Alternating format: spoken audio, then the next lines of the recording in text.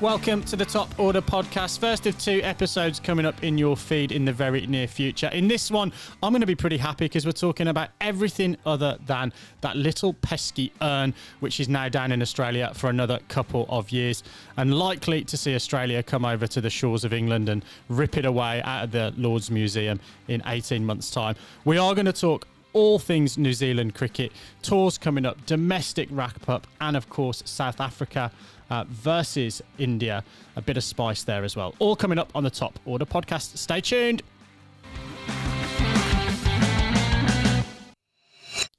Hey everyone, just jumping in, and obviously me jumping in here at the start of the pod probably gives you a bit of a signal that something has changed since our recording, and that's exactly the case. We recorded last night, I'm talking on Wednesday night here in New Zealand, recorded on Tuesday night sort of with the hope that New Zealand was still going to be able to go over to Australia for this white ball tour, and woke up this morning. I think we even mentioned it on the podcast that we might wake up to an email from New Zealand Cricket, and it didn't happen first thing in the morning, but it happened in the afternoon. And yep, that tour has unfortunately been cancelled. So me and Baldy are here just to kind of sum up that, and then we'll still leave you the rest of our episode as it was. We sort of discussed that situation when we thought the tour was still going to go ahead, and also discussed a few players that might have been in and around that squad, and so that hopefully still be interesting to kind of think about who might have been on that tour and things. But Baldy, I guess initial reactions from an Aussie point of view, disappointment. It certainly is from my camp. Well, absolutely. I mean, the last time we played each other was a T20 World Cup final, and the series before that was New Zealand versus Australia in New Zealand, and New Zealand came up trumps in that series. So a chance for Australia to test their mettle again against the old neighbour. And obviously those series between Australia and New Zealand are always hard fought, always very competitive, and always very close. So it would have been a great tune-up for Australia in preparation, building towards, October, November this year in the T20 World Cup in Australia. A chance for New Zealand to show what they can do in Australian conditions and start to get a feel for some of the grounds that they will be playing on in that T20 World Cup. But for fans in Australia, I mean, for guys and girls listening overseas, tens of thousands of cases, state by state in Australia each day at the moment. Omicron really spreading its way through the Australian states unchecked, without very many restrictions or lockdowns at all. So, it's not a great place for cricket to take place without strict biosecure bubbles. And unfortunately for New Zealand, the New Zealand government have basically said that we're unable to fit you into our MIQ isolation and quarantine program coming back from that tour with any certainty. So enough uncertainty on both sides, I think, for the tour to be postponed. And I think that's the word that we need to use here. It's been postponed again, I think, for the second or third time now in consecutive summers. So really disappointing from a fan's point of view, and I think from a build-up to the World Cup point of view. But from an Australian player's perspective, I think some of them will relish a break in between the tough test series against England. And I mean tough in terms of lots of days of cricket over a short period of time, and then easing into the tour easing back into the swing of things with a tour, Sri Lanka coming over to Australia, I think. And then Australia obviously then going to Pakistan for an extended period of time as well. So maybe a mini break for those Australian players to relax, refresh, and have a bit of a Christmas holiday.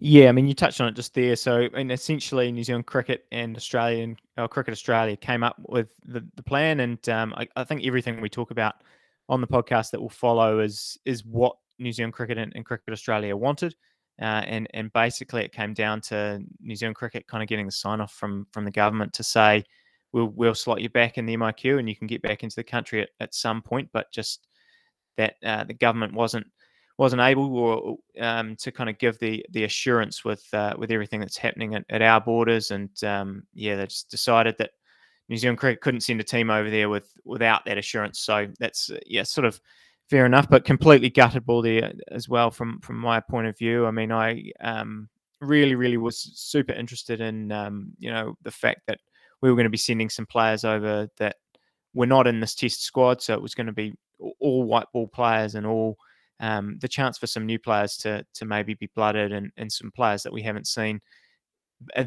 and then get tested against the Australians, because they, as much as we give you stickball there, they're always the side that New Zealand wants to beat, and they're always the side that we find toughest to play against, particularly in Australian conditions. So, yeah, very, very disappointing about that. A couple of things that I have seen floating around, which would sort of make me smile a bit, is that there's been a lot of chat around people suggesting maybe we should get out a New Zealand A side and play some of those games against the Black Caps white ball team, or a north-south, or just kind of get something going. And it's been the same with Australia. So, yeah, it would be awesome if they could pull something off, and I guess do something for the fans, but also I think it would be nice to be able to pick those squads, because I think there were players that potentially were going to be named for the first time in those squads, and at this stage that no one's ever going to know who they were.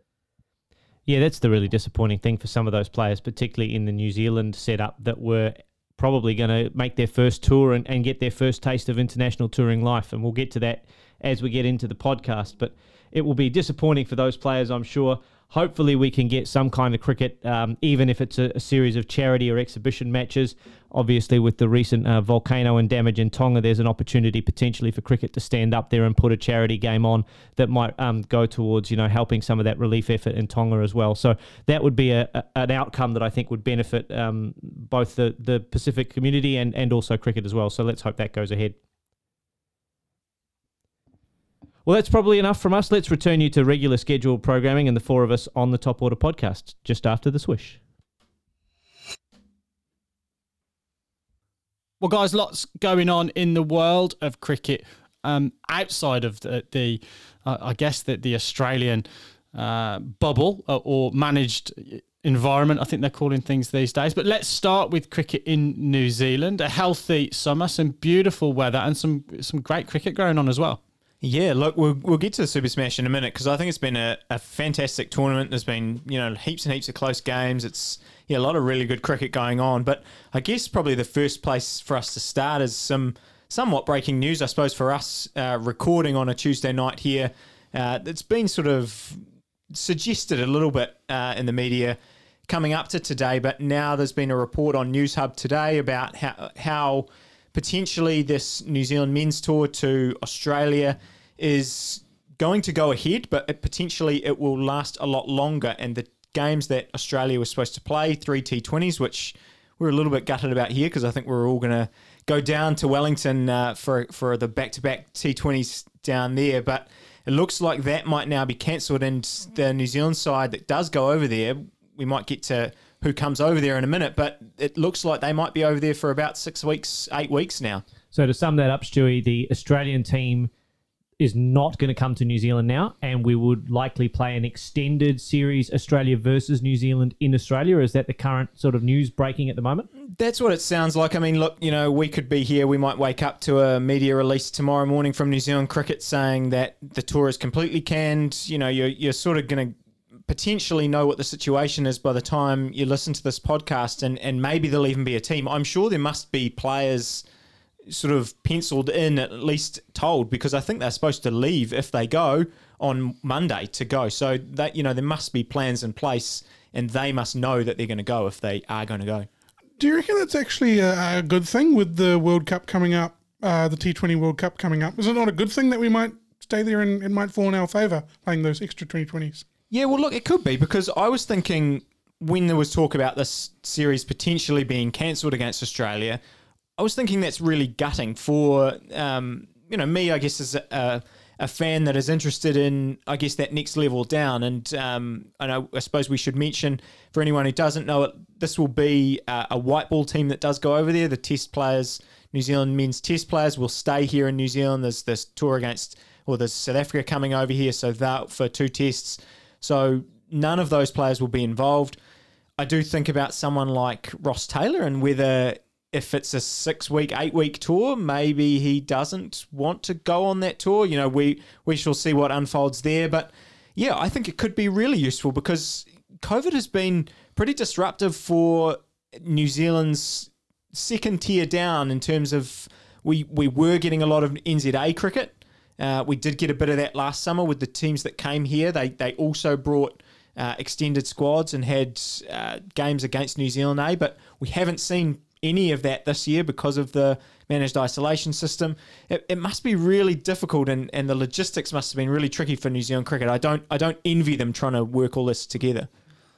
Well, look, I guess we're in a massive period of uncertainty. You know, we're sitting here in Auckland. We seem to have dodged a bullet with the new variant this week. The cases that have come out may not have got into the community as much as we might have feared. But the question I want to bring it back to the cricket is the IPL follows pretty hot on the heels of March 2022. Does this factor into maybe some of those big name players thinking about, do you know what, I don't want to risk maybe being stuck somewhere and I can't get to my IPL gig? You know, what impact might that have on the team? I know we're speculating wildly on this, but it's got to come into the thinking of some of the players and the administrators alike. Well, I think it's complete. It's like that even for the Trans-Tasman bubble, right? Because they were thinking. I mean, that's why this tour was scheduled for this moment, because the bubble was supposed to be open at this point. We were supposed to be able to go over there, come back, maybe have 7 days isolation at home, and be able to kind of then go and transition back to normal life. Now we need MIQ spots for those players. New Zealand Cricket has said that they didn't book them because they thought that they were going to be able to just get back in. They didn't book them as a backup. People have said kind of, why didn't you do that? But they've also said, look, we've taken up so many spots. We didn't really feel like it was the right thing to do. They've got all the Women's World Cup squads that are coming here as well. So look, it sounds like everything's just being made on the fly, which is just the way of the world right now, and they're going to have to do that. And yeah, look, I don't know. I mean, it's going to be a factor for all the players. You've seen players, all the Ashes players, all of them talking about, are you going to put your name in the hat for the ring? Australia, I think all their test players go to Pakistan at the same time as some of these tours were going to be going on anyway. So it seems to be just how it is. There's just so much cricket that you don't know who's going to be playing at any moment. And we've already started to see the fallout players, English players pulling out of the IPL auction today as well. Big name players pulling out of the IPL auction. You raised a great point, Adam, whether or not some of these New Zealand players like maybe Finn Allen, who are on the cusp of being able to play in the lucrative IPL now, an expanded IPL. It's going to feature more teams, more opportunities for guys like potentially Martin Guptill to get a contract, etc., maybe even Colin Munro to be able to get a contract. Are those guys going to start prioritising the 6 to 8 weeks in the IPL versus now what looks like to be maybe a 6 to 8 week tour of Australia to play 7 or 8 days of cricket over there? So it's going to be a real pressure point now in terms of players starting to make decisions about where they go and what format of cricket that they play. And of course, we've got New Zealand playing 2 formats at the same time, Australia potentially playing 2 formats at the same time. So everything is getting stretched and stretched and stretched. And we've seen that in all the domestic tournaments, Big Bash, Super Smash, various players coming and going in that as well. So, and England's players are just about to start a T20 series in the West Indies, and their test players aren't there as well. I mean, we should probably move to the actual players and the squad that might come up. I want to throw a few names out there because I sort of tried to put together a bit of a white ball squad for New Zealand. Probably the other point I will just make quickly is that it'll be very interesting, the impact on New Zealand domestic cricket, because if we've got 15 players out of our system for 6 to 8 weeks, and then you take the test players out, suddenly that's 30 players of a relatively small pool here in New Zealand that are just gone for almost the rest of our New Zealand domestic summer. So that'll be very interesting. But look, I'll call up for you, Stuart, potentially for Auckland. Stay fit. Yeah, I don't think so. I think Adi Ashok's got me covered, well and truly covered there. But I'll throw a few names out for, I guess, the locks who I think are there for the squad. So we've got Guptill if he's fit. Presumably, if it's a longer tour, he probably would go. Rumours are that he would be back potentially around the end of Jan, which is when I think the first game is scheduled. So if it was that really short tour, maybe he wouldn't have made that one, but I don't know. Finn Allen, Glenn Phillips, Ross Taylor, Mark Chapman, James Neesham, Mitchell Santner, Ish Sodhi, and Lockie Ferguson. All happy with all of those? All locked in? I think so. Those look good. I like that Finn Allen's at the top of the order there. Or is it just alphabetical? No. I think yeah, I'd love to see him and Guppy open and Phillips at 3 to really sort of give those guys an opportunity for the fireworks at the start. And I think Phillips is better at the top of the order, trying to take the initiative there. The next couple of ones that I have are sort of on the cusp there, and I know I've mentioned this many times. The keeping, Seifert. Do you take Tim Seifert on this tour? No. Yeah, I think not. And they've been so loyal to their players, and he went on that tour. But look, I looked at I tried to find a case for him, but there just isn't one. He's just really struggling for form. His last 10 innings for ND, his highest score is 38 not out, and every other innings he hasn't made it past 15. So I just can't see that's not even the New Zealand stuff where he's been struggling even more. So you take Cleaver and you take Cam Fletcher? I don't know. I think yeah, it depends how many you want to take on the squad, but I think there's certainly a case to take at least one of them ahead of Fletcher, and then you've got someone like Finn Allen who has been keeping for Wellington here and there. So if you don't want to take two keepers, you can probably take him. It's very valuable having a keeper who's in that top order, the top four. If you've got someone who's keeping as well, that just opens up your batting lineup all the way down. Absolutely. I mean, loads of people are still sort of throwing Glenn Phillipson's name in the mix as a keeper. I feel like those days are done. The fact that he's just he's so good in the field. And he wants to bowl. He seems clearly interested in working on his bowling. Yeah, I just think those days are done, and we can kind of, I think break glass in case of emergency, he could be there, but otherwise I think that's done. And then it really comes down to that huge kind of core of seamers that we have. So there's Milne, who has a knee niggle at the moment. There's Ben Sears, who we saw in Bangladesh, Jacob Duffy, Doug Bracewell, Blair Tickner. I mean, are there any names there, Raj, that you're like, desperately, I really want that player to go? Not really. I mean, I think you've got people there. Do we reward performance in the Super Smash? I think we should. We should be doing that. And then you're looking at the likes of Matt Henry, who's taking wickets. Well, I think he'll be in the test. Well. I think Henry will be in the test squad. It's a sort of unfortunate situation for him because he just ends up being your 12th, 13th man in this whole summer, and he doesn't play any cricket. But in the one day and T20 stuff, he's been really good for New Zealand, or one day in particular. That's really unfortunate. If he's missing out games because he might be in the squad for the red ball, but really he's behind all those seamers. That's really unfortunate for him. I guess the other one is Jacob Duffy as well. I want to see Jacob Duffy in that New Zealand white ball squad for sure. The one that stands out for me personally is Sears. Because I think when I look at the New Zealand side, I know there's probably a bit of overlap there if Milner does end up being fit and he goes, and you've also got Lockie. There's a bit of overlap with Sears because they're your sort of out and out quicks. But when you look at that New Zealand bowling attack, it's on the older side, and there's not that many. I think I said it last time. There's going to be a point where maybe Kyle Jameson becomes the leader of that attack, and hopefully in about 5 years' time, and who are the next ones coming through? Because the Bracewells, even the Milnes and Tickner, and they're closer to 30 than they are to 20. So Sears is someone who's young, and I thought he showed actually quite a bit in Bangladesh in conditions that were not helpful. But I think he's got a lot of potential, and I'd really like to see him. The one other name I'll throw out there that I would not have been in favour of keeping in 3 games ago, but suddenly is making a really good case for himself is Colin de Grandhomme.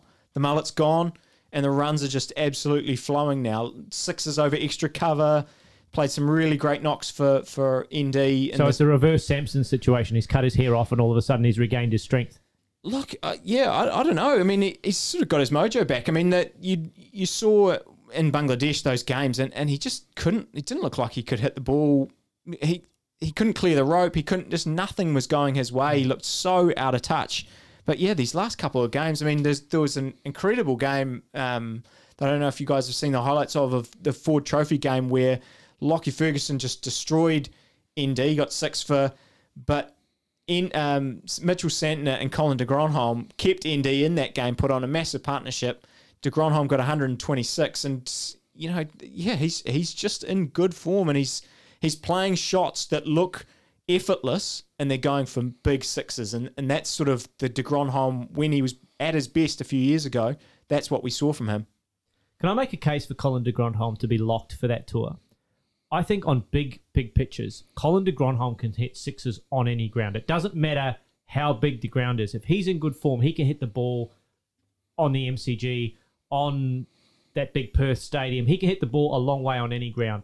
In Australia, if he can hit the ball well off the back foot and he can hit the ball off length, he can be a really big factor for New Zealand in that T20 World Cup for Australia. So I would want him on that tour just to see how he goes. And if he performs well, batting at 5 or 6 or 7, he's an alternative. He's a candidate to challenge Jimmy Neesham and Daryl Mitchell for ownership of that kind of finishing role in that T20 side for New Zealand. I actually think he could be quite valuable in Australian conditions. It doesn't look like he's bowling much at the moment.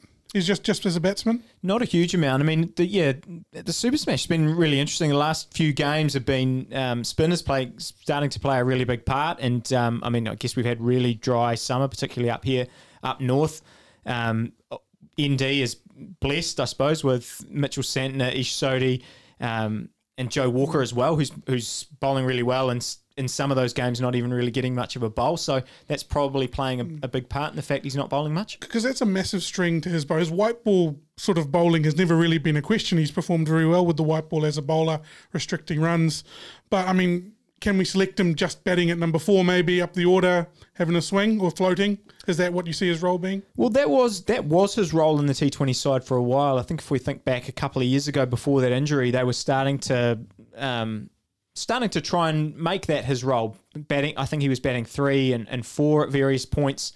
Yeah, it seemed like that's what they saw his best option in the T20 stuff to be. And look, I think in a tournament or in a series like this where we're not going to have Kane, we're not going to have Devon Conway, those top order players, you are looking at the likes of Fennell, Phillips, Chapman. Those are the other candidates that he's against. So if he can make a case and provide some balance, then yeah, it certainly helps. And I think his experience adds to that as well. You're going to have to split squads a little bit and mix and match with the fact that there's so much cricket of all formats going on. So you look, I guess we've just talked Colin de Gondom onto the plane. Well, look, I think 100%. I think he has to be there, and I think this is a massive audition for him for the World Cup in Australia, the T20 World Cup. If he performs well in Australian conditions, I think he's got to be in that 15-man squad because he is a guy who could win you a big winner-takes-all game with one great performance. You know, he's that kind of X-factor player. And I'll just finish by saying, really, I think that's it's a good point because if they have any faith in him and they want him to play, if they want him to play international cricket for New Zealand again, I think this is the time. Like this, you've got to bring him in, get him in here, see if he can be useful at that level still. And if he's not, then I think then you're moving on because it seemed like after Bangladesh that there was no way back almost. Last one. How far away is Colin Munro from being in that New Zealand squad? Do you think the New Zealand selectors have drawn a line through his name, unfortunately, for him for the rest of his career in terms of representing New Zealand? Can't pick 2 Collins in the same squad. It's tough, isn't it? I think so. Look, I mean, you know, on balance, if you were looking at that squad and you're taking all the test players out and you're picking a T20 squad, then I think his name would certainly be in the mix on balance of actual talent. I think probably what works against him is that the first 3 games are ODIs, and he hasn't been especially good at ODIs. He doesn't even play ODIs anymore. He just plays T20s because of, you know, the way that he's building his own career and getting the most out of his last few years. So I think that moment is done for him. Which is a shame because he has been quite good for the Perth Scorchers over the last few years in Australian conditions in T20 cricket. So, you know, maybe here's a case of if he hangs around long enough in Australia and there's an injury, he might find his way into that squad. But I can't see it other than that potentially, which is a shame because he's been a great servant of New Zealand cricket in T20 at least for a long period of time. And just before we move to the India-South Africa stuff, because there's plenty to talk about there, I guess I will just reiterate that I've just been loving the Super Smash. So many tight games, probably more so in the men's side because for the women's side, the Blaze are just so good. It's actually unbelievable. I mean, we were just watching some highlights before of their demolition of ND, and Amelia Kerr's just. It's so great to see her back playing, and look, if she can bowl like she did, a couple of wrong-uns there that Baldy was salivating over. Unbelievable. Spark Sport subscribers, if you have a subscription to Spark Sport, do yourself a favour, get on the highlights of the Wellington women versus Northern Districts women's game. About 2 minutes in, Amelia Kerr takes her first wicket, was very good delivery. And then Amelia Kerr goes literally bang, bang with 2 wrong uns that I can't remember first-class cricketers being more confused over how to play one delivery, let alone 2. It was just incredible. Amelia Kerr take a bow, 2 wrong uns hitting the top of off stump, ragging from like a foot and a half outside off. It was just incredible. I'm still thinking about it. It's brilliant. Yeah. Absolutely brilliant. Beautiful. And look, Raj, you must be pretty stoked. We talked on the Cricket Miss episode about your wish for cricket, New Zealand cricket this year. You talked about a fit Lockie Ferguson. You talked about a fit Devon Conway and a fit Finn Allen. Conway and Ferguson in particular just absolutely firing to start the year. And Finn Allen scored a couple of 50s as well. I think he's been doing well. But yeah, that's what I want to see. I think that they're a massive, massive part of definitely our white ball side. But like I said, if you could get someone like Lockie Ferguson into one of those green wickets that we just saw Bangladesh play on, it'd be destructive. So yeah, it's good to see them fit and firing, all of them. Guys, before we switch formats, should we touch briefly on the Under-19 World Cup? We were talking about it just before we came to air, watching some highlights, actually, some pretty handy spin in that Australia-Sri Lanka game, I think, Baldy, that we were watching. Australia-West Indies. Australia-West Indies, sorry. Yeah, Australia got off to a good start against the West Indies, had a pretty comprehensive victory and unfortunately got done by Sri Lanka, actually. Sri Lanka performed very, very well, chased down a big score against Australia. But I just want to highlight from the Baldy scouting report, you may have seen it in the test coverage from Hobart, but... So you've scouted someone that's been picked for their country, have you? Yes, I have. Yeah, okay, good. Yep. So you've heard it here third. You will have seen it on Spark Sport in the in the Under-19 World Cup. You will have seen it in the test coverage of the Hobart Test match between Australia and England that we'll get to in the next episode. I've got one to watch for you, mate. Have a look at Scott Boland. Yeah, Scott Boland. He's one to watch. He's one to watch. But no, Nivethan Radhakrishnan from Australia. Special because he bowls left-arm orthodox, but also right-arm orthodox. So he bowls in international cricket at under-19 level with both left hand and right hand in the same game, actually. So if you have a look at his Cricinfo profile, it says bowling style right-arm off-break, slow left-arm orthodox, which I thought was brilliant. And in fact, he was interviewed, and it was on the coverage of the Hobart Test in a quiet moment between English wickets. Can't be very long. It was a short interview. That's 30-second segment. Yeah. But no, they were asking him, you bowl left arm and you bowl right arm. And he did. In this particular game against the West Indies, he bowled left arm orthodox and he bowled right arm off spin. And they asked him, do you think you should tell the umpire, should have to tell the umpire, because bowlers do when they go over or around, or in fact, bowl left arm or right arm?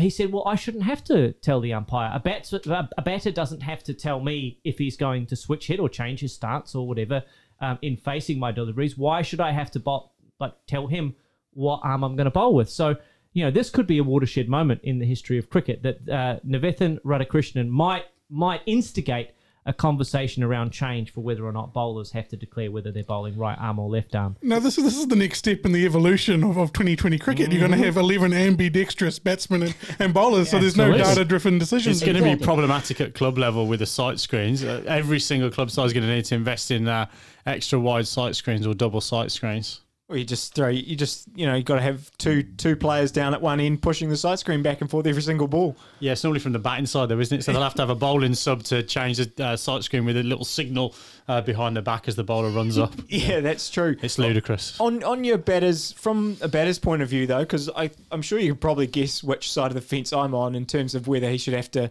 inform the batter of his decision. Batter doesn't tell me what shot they're going to play. So, look, what do you guys think from a batting point of view? Is that fine? Would you be, completely thrown off if I ran in to bowl at you and then suddenly just started bowling left arm? I don't think I'd be thrown off by it.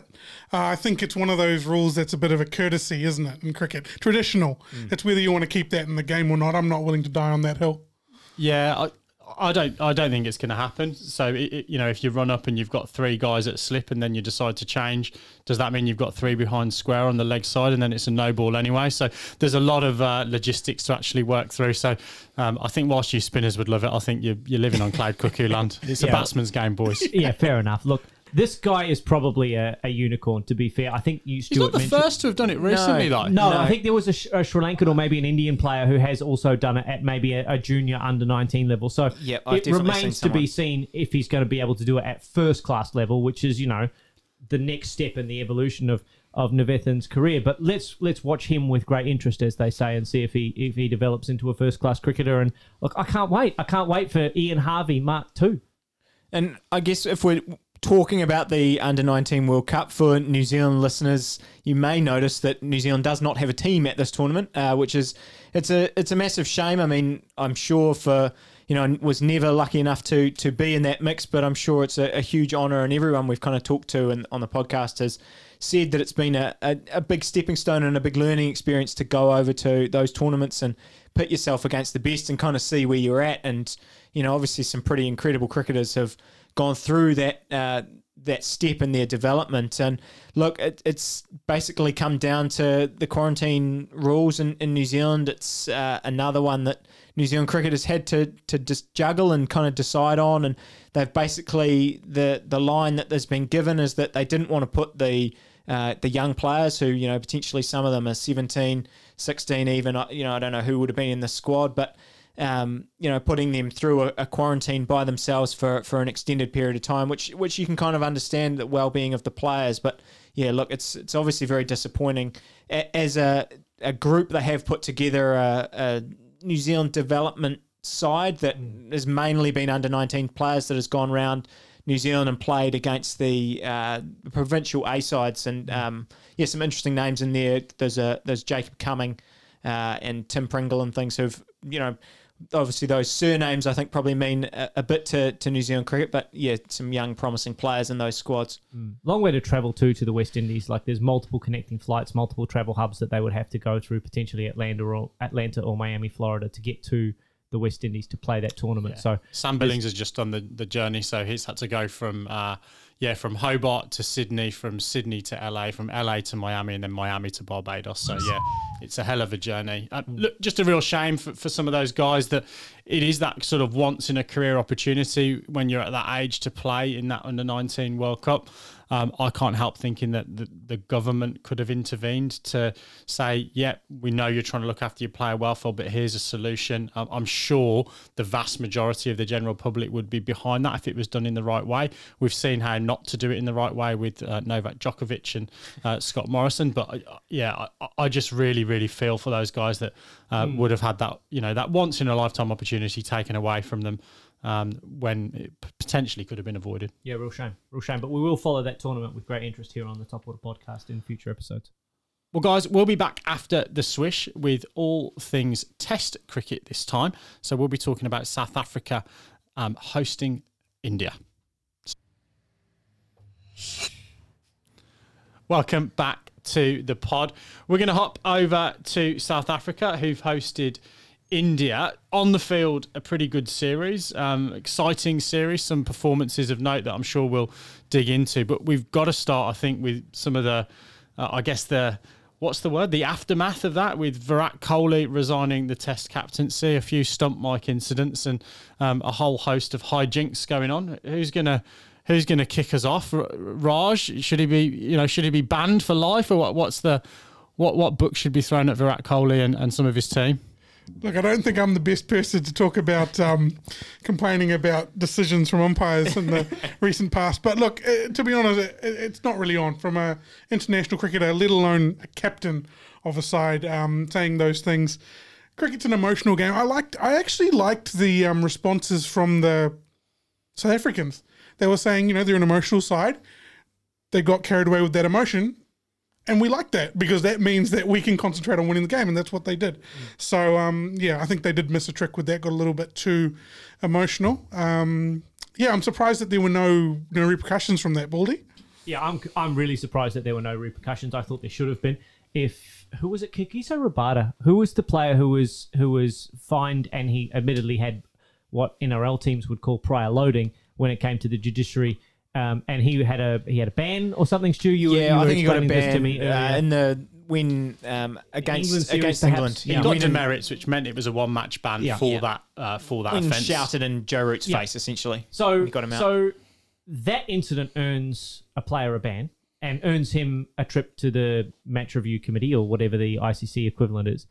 I would have thought that these particular comments that were made by Virat Kohli and R. Ashwin and KL Rahul. So it wasn't a single comment. It was multiple comments directly into the stump mic. So it was not even trying to hide, I was talking to my teammate. The Australians try to hide their sledging by saying, I'm not talking to you better, I'm talking Ravi to First Ashwin Look. addressed Supersport. Yeah, he addressed Supersport in the stump mic. So Did he do it respectfully? No, Did he I say don't- Dear Supersport? I don't think so. Mr. Supersport? we didn't. He To didn't. whom it may concern. No, he did not, and he didn't sign it off with kind regards or anything like that. So, look, flippant jokes aside, those players directly addressed the broadcaster, and you can't accuse them of saying that the other side was cheating because they were addressing the broadcaster, not whoever, which was incorrect because it's Hawkeye and it's an independent body and all the rest of it. But those kinds of comments should have resulted in those players at least fronting some kind of ICC hearing and getting a fine or a slap on the wrist or something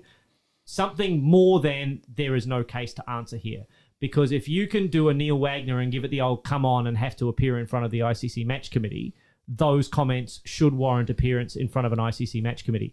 I think about it like, if this was David Warner who said that, or if this was Steve Smith who said that, 100% the cricket public would be calling for them to have some kind of disciplinary action or appear in front of a committee, I would say. I think the cricketing public are saying that, though, Baldy. Well, they are, absolutely. And I'm not alone in that. And so I think the match referee should have referred that incident. And interestingly, the match referee was neutral. Yeah, so he was it a was neutral player. Andy Pycroft, Yep. former Zimbabwean international. So obviously close ties to South Africa, lives there, I believe. But there was, you can't even level that it was a South African match referee. Well, and it's hard. I mean, it's hard to look at that and say there's no disrepute. I mean, that is what disrepute is. That is what isn't it is. It's 100% what it is. Yeah. And the comments were unequivocal. They were addressed directly to the stump mic. They can't be misconstrued as anything else. That was a direct attack at the broadcaster and, by extension, the neutrality of the system. And that's the issue that I have with it. What did you guys think of the actual decision? So that's the elephant in the room Yeah, here, let's get right? back to that, 'cause- That's the elephant in the room. The reason that these guys had to yell at the stump mics was because the umpire was agreeing with them that this was a completely wrong decision. Yeah, Maria Erasmus was really like, He was what? saying it was impossible. We said it about 3 times. And this is interesting. This is something we actually have to look at because, in my opinion, I don't know, I haven't canvassed you guys, but in my opinion, that was just completely wrong. That was 100% definitely wrong. hitting the 100%. stumps. Yep. They've got to be able to throw that out, or they've got to be able to go, that's inconclusive or that's not right, because it wasn't. But then I guess if you're saying that, how do we trust anything? Like, I think that's the thing. We have to be able to trust. If we're going to trust the system, we have to trust every decision the system makes, don't we? Otherwise, what are we even using it for? I think that the parallel that I might draw is when one of the bits of technology isn't available. So when, real-time Snicko or when Hotspot isn't available, they have to disregard that from the decision-making process. And then if there isn't that sort of conclusiveness of evidence, they have to say, it's going to stay or be changed based on the fact that, the technology is not working at that particular time. I guess there wasn't an indicator that the Hawkeye predictive pathway had gone on the fritz, but maybe that needs to be put into the conditions to say when it's clear and obvious that they've taken the computation for a Scud missile rather than an off break, then they maybe change that decision, and that was what occurred in this situation. I think. Yeah, look, I've bagged Virat Kohli and Rahul and R. Ashwin there, but they're right. That actual decision But there was no excuse was for a them to have real bad one. But there's no excuse for saying what they said. But the actual decision, it was unbelievable, really. A lot of emotion in that series, though. I mean, you even just look for anyone who hasn't seen the clash between Marco Jansen and Jasprit Bumrah. The two of them. I'm sure that nothing was going to come of it. It would have been handbags, but they had to be separated. I guess you could say out in the middle, and with Jansen bowling bounces at Bumrah, and these are two players that were teammates at the IPL not very long ago, and I think that South Africa really rattled India, and they obviously did. They won this series, and they chased down 2 totals, relatively comfortably in the end. Not easy chases either. Not easy chases at all. Absolutely not, and they were games where this whole series has been low scores, and I think it's a big turn up for the books, Huge for them to win the series at all. I think South Africa have massively overachieved in this series, massively. in terms of the quality of the Indian side that was sent down to South Africa and the way that the South African players have stepped up. I mean, we talked about it before the start of the series in terms of the general health of South African cricket. What are they going to be able to produce moving forward with Faf du Plessis retiring and now Quinton de Kock retiring after that first test? What kind of quality of cricket are they going to produce? They've played out of their skins here. Keegan Peterson, 276 runs at 46. He was really good. Dean Elgar, 235 runs at 47. They're the top 2 run scorers in the tournament. Temba Bavuma, I think, averaged 73 across the tournament as well. Yeah, some really important knocks from him. Huge knocks from kind him. of getting them into those positions to win those games. Yeah, and so like on the whole, even like you would say that South Africa's bowling is stronger than their batting with Ngidi and Rabada and now Marco Jansen coming to the fore. Nortje wasn't even in that series. Nortje is not in that side. Maharaj is a reasonable test bowler, but now their batting's starting to come along. And if you see Aiden Markram starting to maybe drop down to number 4 and bat in that middle order somewhere, and you can find another opener, that's the makings of a reasonable test batting lineup. And maybe we're starting to see a resurgence in South African cricket, and long may it continue. Yeah, Keegan Peterson actually did pique my interest there. His numbers, I don't think, match his numbers don't match his skill level at the moment. He showed us in that last test with the 250s, back-to-back 50s. He's averaging about 30 or in the mid-30s, I believe, at the moment. 35, yeah. But I think that he is a potential, 45-plus kind of batsman, and I'm really looking forward to seeing him here in New Zealand, actually. Yeah, it's going to be really... I'm suddenly, super interested in this series. I mean, obviously New Zealand didn't go so well, in that first test against Bangladesh, so, they now feel beatable at home. Bangladesh has proved that, but if you think that the formula in New Zealand is to produce green pitches, fairness, I don't think we necessarily saw it that much in that Bangladesh series. But if that's the traditional formula at home in New Zealand, you put those 4 South African seamers on a green pitch. Admittedly, I don't think they'll have the pace in them that they might have at home, those South African pitches, but geez, you wouldn't want to get sent in on a green one against those 4 bowlers. So if we turn our attention a little bit to India now, how much longer can we have that middle order that's not performing? Well, if you have a look at the series results, and results have to speak for themselves, Ajinkya Rahane 136 runs in 6 bats at an average of 22, and Cheteshwar Pujara 124 runs in 6 bats at an average of 20.66. Those guys now, particularly with the emergence of Shreyas Iyer. Before the emergence of Shreyas Iyer, I would have thought that those guys have got a little bit more rope. But now that Shreyas Iyer has burst onto the test scene, made 100, made a 50, looked pretty good at number 5, I think those guys have got a little bit less rope. The only thing that might save Rahane is captaincy. Who's going to take over the captaincy after Virat Kohli? So I've got a question for you. We were talking about KL Rahul not too long ago on the podcast. Cummins scored 100 in this series. Where does Sharma come back into the mix? I mean, he's got to come back into the side. So does that solve one of those problems in terms of that top order? And with Virat Kohli, do we see him giving away Test cricket potentially? So to answer your first question, I think Rahul and Sharma are India's first choice opening batsman in all 3 formats of cricket at the moment. So I think he'll slot back in there and Agarwal will make way or perhaps move further down the order. And with Kohli, him not being captain now, does that make him droppable? Oh, I love it. It should do. In which format? In any format he's not performing in. Yeah. Well, I think it does. I think there are bigger candidates than him, and I think you just named a couple of them before, certainly in Test cricket, that would be, I mean, Kohli did score a 70 in there, in that one of those games looked sort of really good in those that two innings. scored 50s as well, Pujara and Rahane. I just think that Kohli, actually, if you start to look back now at his numbers, you mentioned it earlier, you were calling for his head, Stu. I think that he's now part of a middle order that is not performing and could be seen as a problem. There's definitely got to be players that are pushing them. It's a great point, and I mean, look, if we're on Kohli, I hope we still get to see his passion, because we see it so much as captain, and he gets a lot of stick for that passion. I mean, we just talked about that. Yeah, we bagged him for being overly zealous, but it is enjoyable to see that. It goes too far at He did various average times. 40 in the series as well. So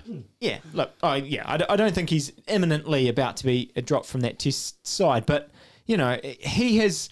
I think maybe Raj said it a long time ago when we were talking about Kohli, that he's been the leader that India needed at this time, and they've become a wonderful, wonderful side, particularly in Test cricket, I think, throughout his captaincy. And look, I just hope we get to see his excitement for that game. You just said, will he retire from Test cricket?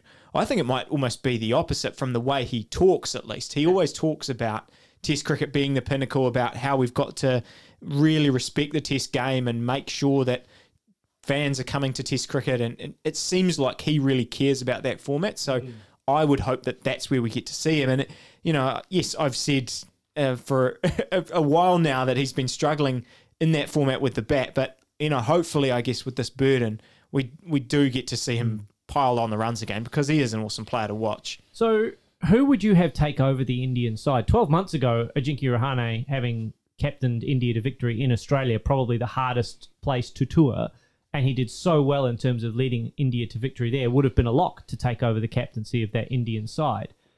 He's now on the bubble. For me, he's on the bubble for being dropped from that Indian middle order, as is Cheteshwar Pujara.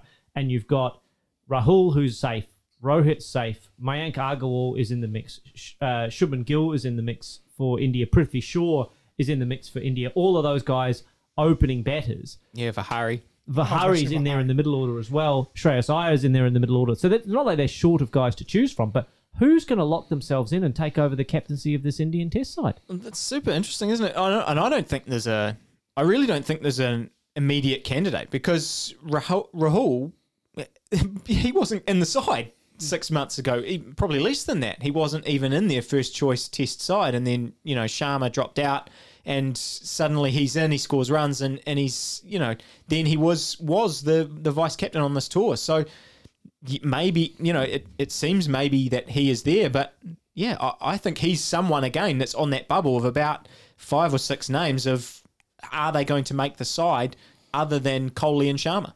I actually think that Rahane is probably the front runner there. And the reason I say that is because his temperament, the way he plays cricket, I think that he's very similar to Rahul Dravid and work well with Rahul Dravid in partnership. If they wanted somebody who was opposite to Rahul Dravid to maybe have that dynamic or that way to work off each other, they would have kept someone like Virat Kohli. I think that they're looking to go down more of a conservative route there, and I think Rahane's the first choice. I'll ask you boys a question to ponder on whilst I then make my point. But when you were growing up, if you were asked whether you were going to captain for Lippy and Raj, obviously New Zealand in Test cricket or New Zealand in white ball cricket, and Australia in an Ashes Test match or a one-day international, or myself, England in a Test match or a one-day international, what would you have done? And then I think this leads into a bigger thing, which is India and Virat Kohli in the last 4 or 5 years have championed Test cricket. And without India championing Test cricket, there's a chance that it declines significantly without India showing that they're really, really serious about it. I'd like to know what Rohit Sharma's position is, because he is clearly a leader within that wider group. Is his aspiration to be the Test captain? I don't think they're going to have a 2 format or a 3 format captain, the amount of cricket that they play. So does he maybe switch that allegiance and become the Test captain, and then that opens up the door in the one day game? But honestly, I don't think we can underestimate the importance of a strong India in terms of their desire to continue to make Test cricket a priority for them as a nation. I think you're right in that these people are, talking about Rahane, you're talking about Rohit Sharma, they're at an age now where they just can't play in every single tour, every single format for India. So I think you're going to see split captaincy that way. I think Rohit Sharma's a great white ball captain. He's got a great white ball brain. We've been talking about this the last 18 months, how people wanted him to take over that white ball side. I don't see that changing. People have that same feverish support for Rahane as a red ball skipper. So I think that's really where we're going. The problem with that is, of course, is that Rohit Sharma's probably, of the guys that we've talked about, the only guy who's a lock to be in that Indian top order in the Test format. So if you're talking about guys that are a lock to be in the team and then you pick a captain from your best 11, then Rohit Sharma's, and maybe KL Rahul at the moment, on form, although who knows what's going to happen with Shubman Gill and Agarwal and Prithvi Shaw, etc. But Rohit Sharma's the guy that's kind of locked into that batting order, unless you're going to go with one of the bowlers.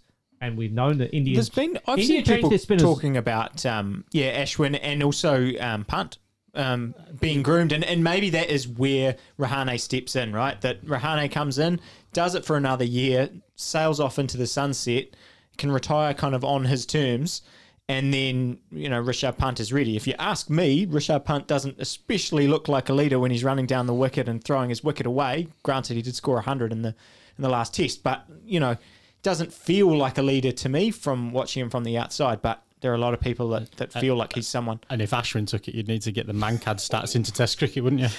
I think there's a difference. I'm happy you mentioned leadership. I think there's a difference there with leadership, especially in Test cricket.